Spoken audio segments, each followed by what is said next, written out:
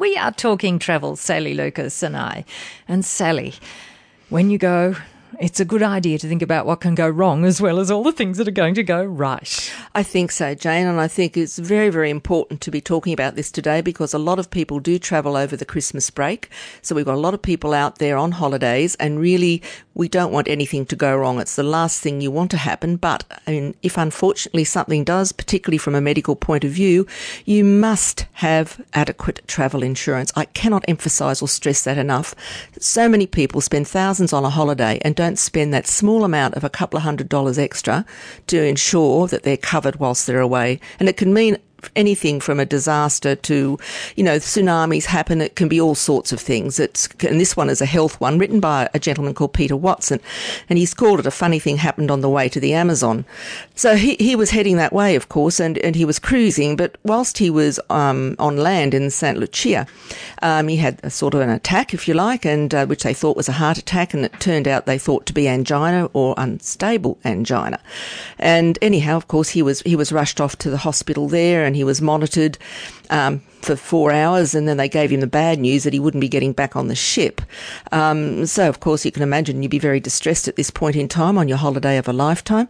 And anyhow, then they had to speak to a cardiologist, and he confirmed that the diagnosis and said, look, all you can do really now is transfer to Martinique, which was a 30-minute flight away, where they had a cardio lab that could handle the angiogram procedure. So you can imagine everything's going through your head at this stage what to do. So his wife rang the emergency assistance number that you are given when you take out travel insurance, and it was through to UK, and she talked with a gentleman there who they ended up finding out was the medical director of the particular insurance section, and he assured her, of three things. One was that they were definitely, he was covered and that they would sort it out, and he backed up his words with actions and got everything sorted. They booked air ambulance transfers. They had land ambulances set up at each end to get him to and fro. And then when they got there, this is day 3, by the time they got to the hospital in Martinique, and of course then he had to wait because it was a long weekend before he could be properly tested for the angiogram on the Monday. This was on the Friday.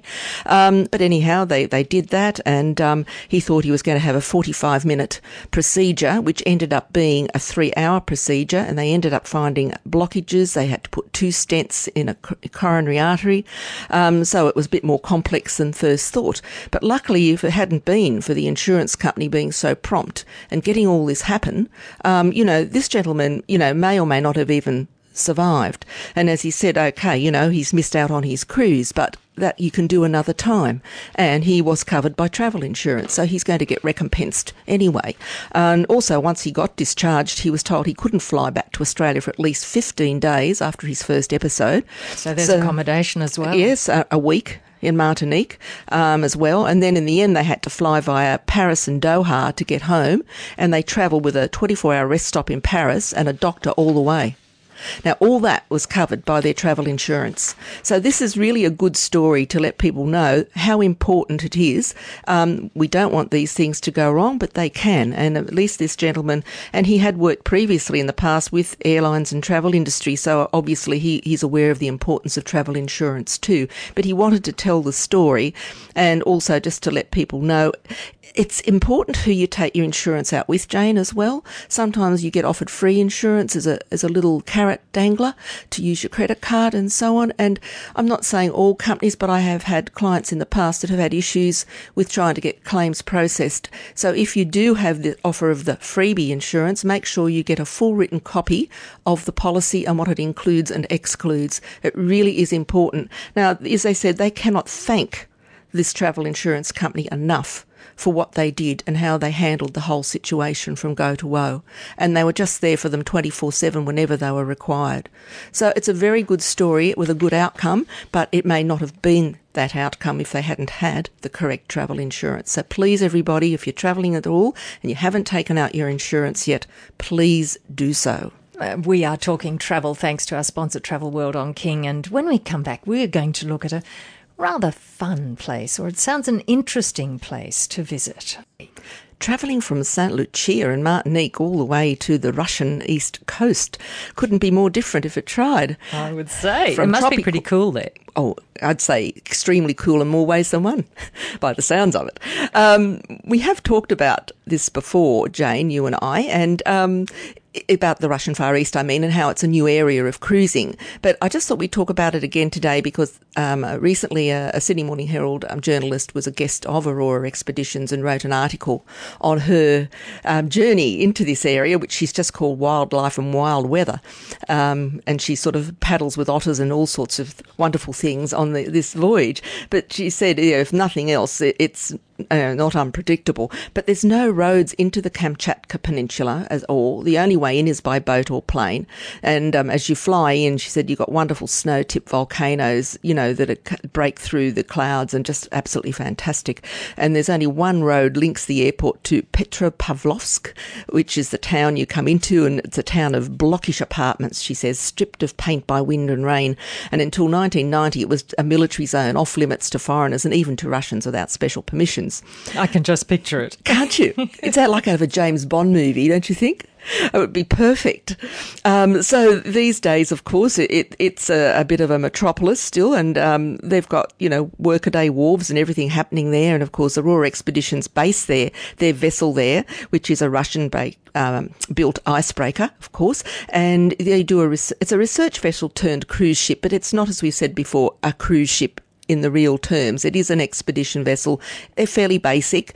You've got the, basic comforts, of course, but you're well fed and well looked after, but it's certainly not a luxury cruise ship. And like their other vessels, they only take about 54 passengers, so it's very much like a big family. And you travel, through these Kuril Islands, which is a string of islands between Kamchatka and Hokkaido in Japan. And of course, that's a subject of a territorial dispute between Russia and Japan. And the Kuril Islands are studded with active volcanoes, and which of course are home to a dizzying, she says, array of wildlife, riddled with abandoned bunkers and also very vulnerable to typhoons, they found out later in the voyage, but they survived that as well. So yes, it's the Academic Shokalsky is the name of the vessel, and it was built as an ice-breaking research ship in 1982, and as I said, it carries 54 passengers plus crew and staff. Now, it's a 13-day voyage, this particular voyage, and you do have, some cabins have got private ensuite, but most are shared facilities, etc. And it's really a real expedition voyage. And apparently the Australian in charge said at the outset, we're on this ship to get off. I think that's a good way of putting it. So you're not on there for the ship. You're on there to get off on your Zodiacs every day, or kayaks. Of course, you have that kayaking option to go exploring. And of course, you have to have the gum boots, which they provide, and they always have to be washed. And so you're not taking anything ashore, or bringing anything back. It's always very, very important about that. And you're getting to see this wonderful part of the world that no one else has hardly ever seen. So you've got the kayaks, as I said, are quite a fun way of doing things, and you get heaps closer to the wildlife. That has an extra cost, of course, to do the kayaking option. And you don't go out, though, of course, if the weather's bad. Obviously, they won't, put you at risk at all. And you've got these wonderful, strong, handsome Russian men on these boats that the mountaineers grip and make sure they get you on and off kayaks and Zodiacs very, very safely.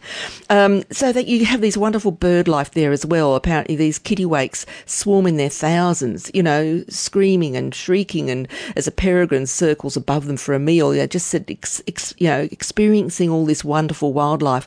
And then the otters, she said, were just amazing. Dozens of them were floating on their backs with paws wagging at the sky, and they looked as though they should have beer bottles resting on their bellies, but instead it was where the mothers rest their babies. So that would have been quite beautiful to see. I've just got that in my mind's eye. And hunters slaughtered the otters almost to extinction for their thick fur until the early 20th century. But anyhow, this particular clan let them come quite close by, and they kept diving and popping up around them as they were kayaking around. And of course, you've got the sea lions, of course, as well, and which are just fantastic. And of course, then you get a call from the ship every now and again, orcas to starboard.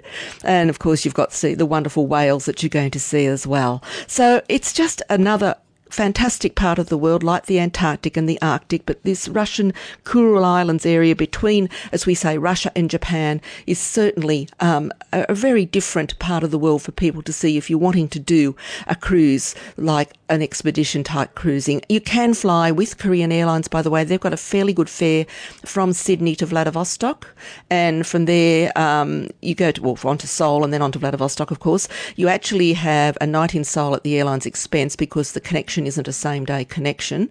And then you go on then to Vladivostok, and from there you fly with Vladivostok Air to Petropavlovsk and join your cruise vessel. So just something very different, I thought, and it's an interesting article. If anyone wants to Google the Sydney Morning Herald and look this article up, I've only quoted bits and pieces to you today.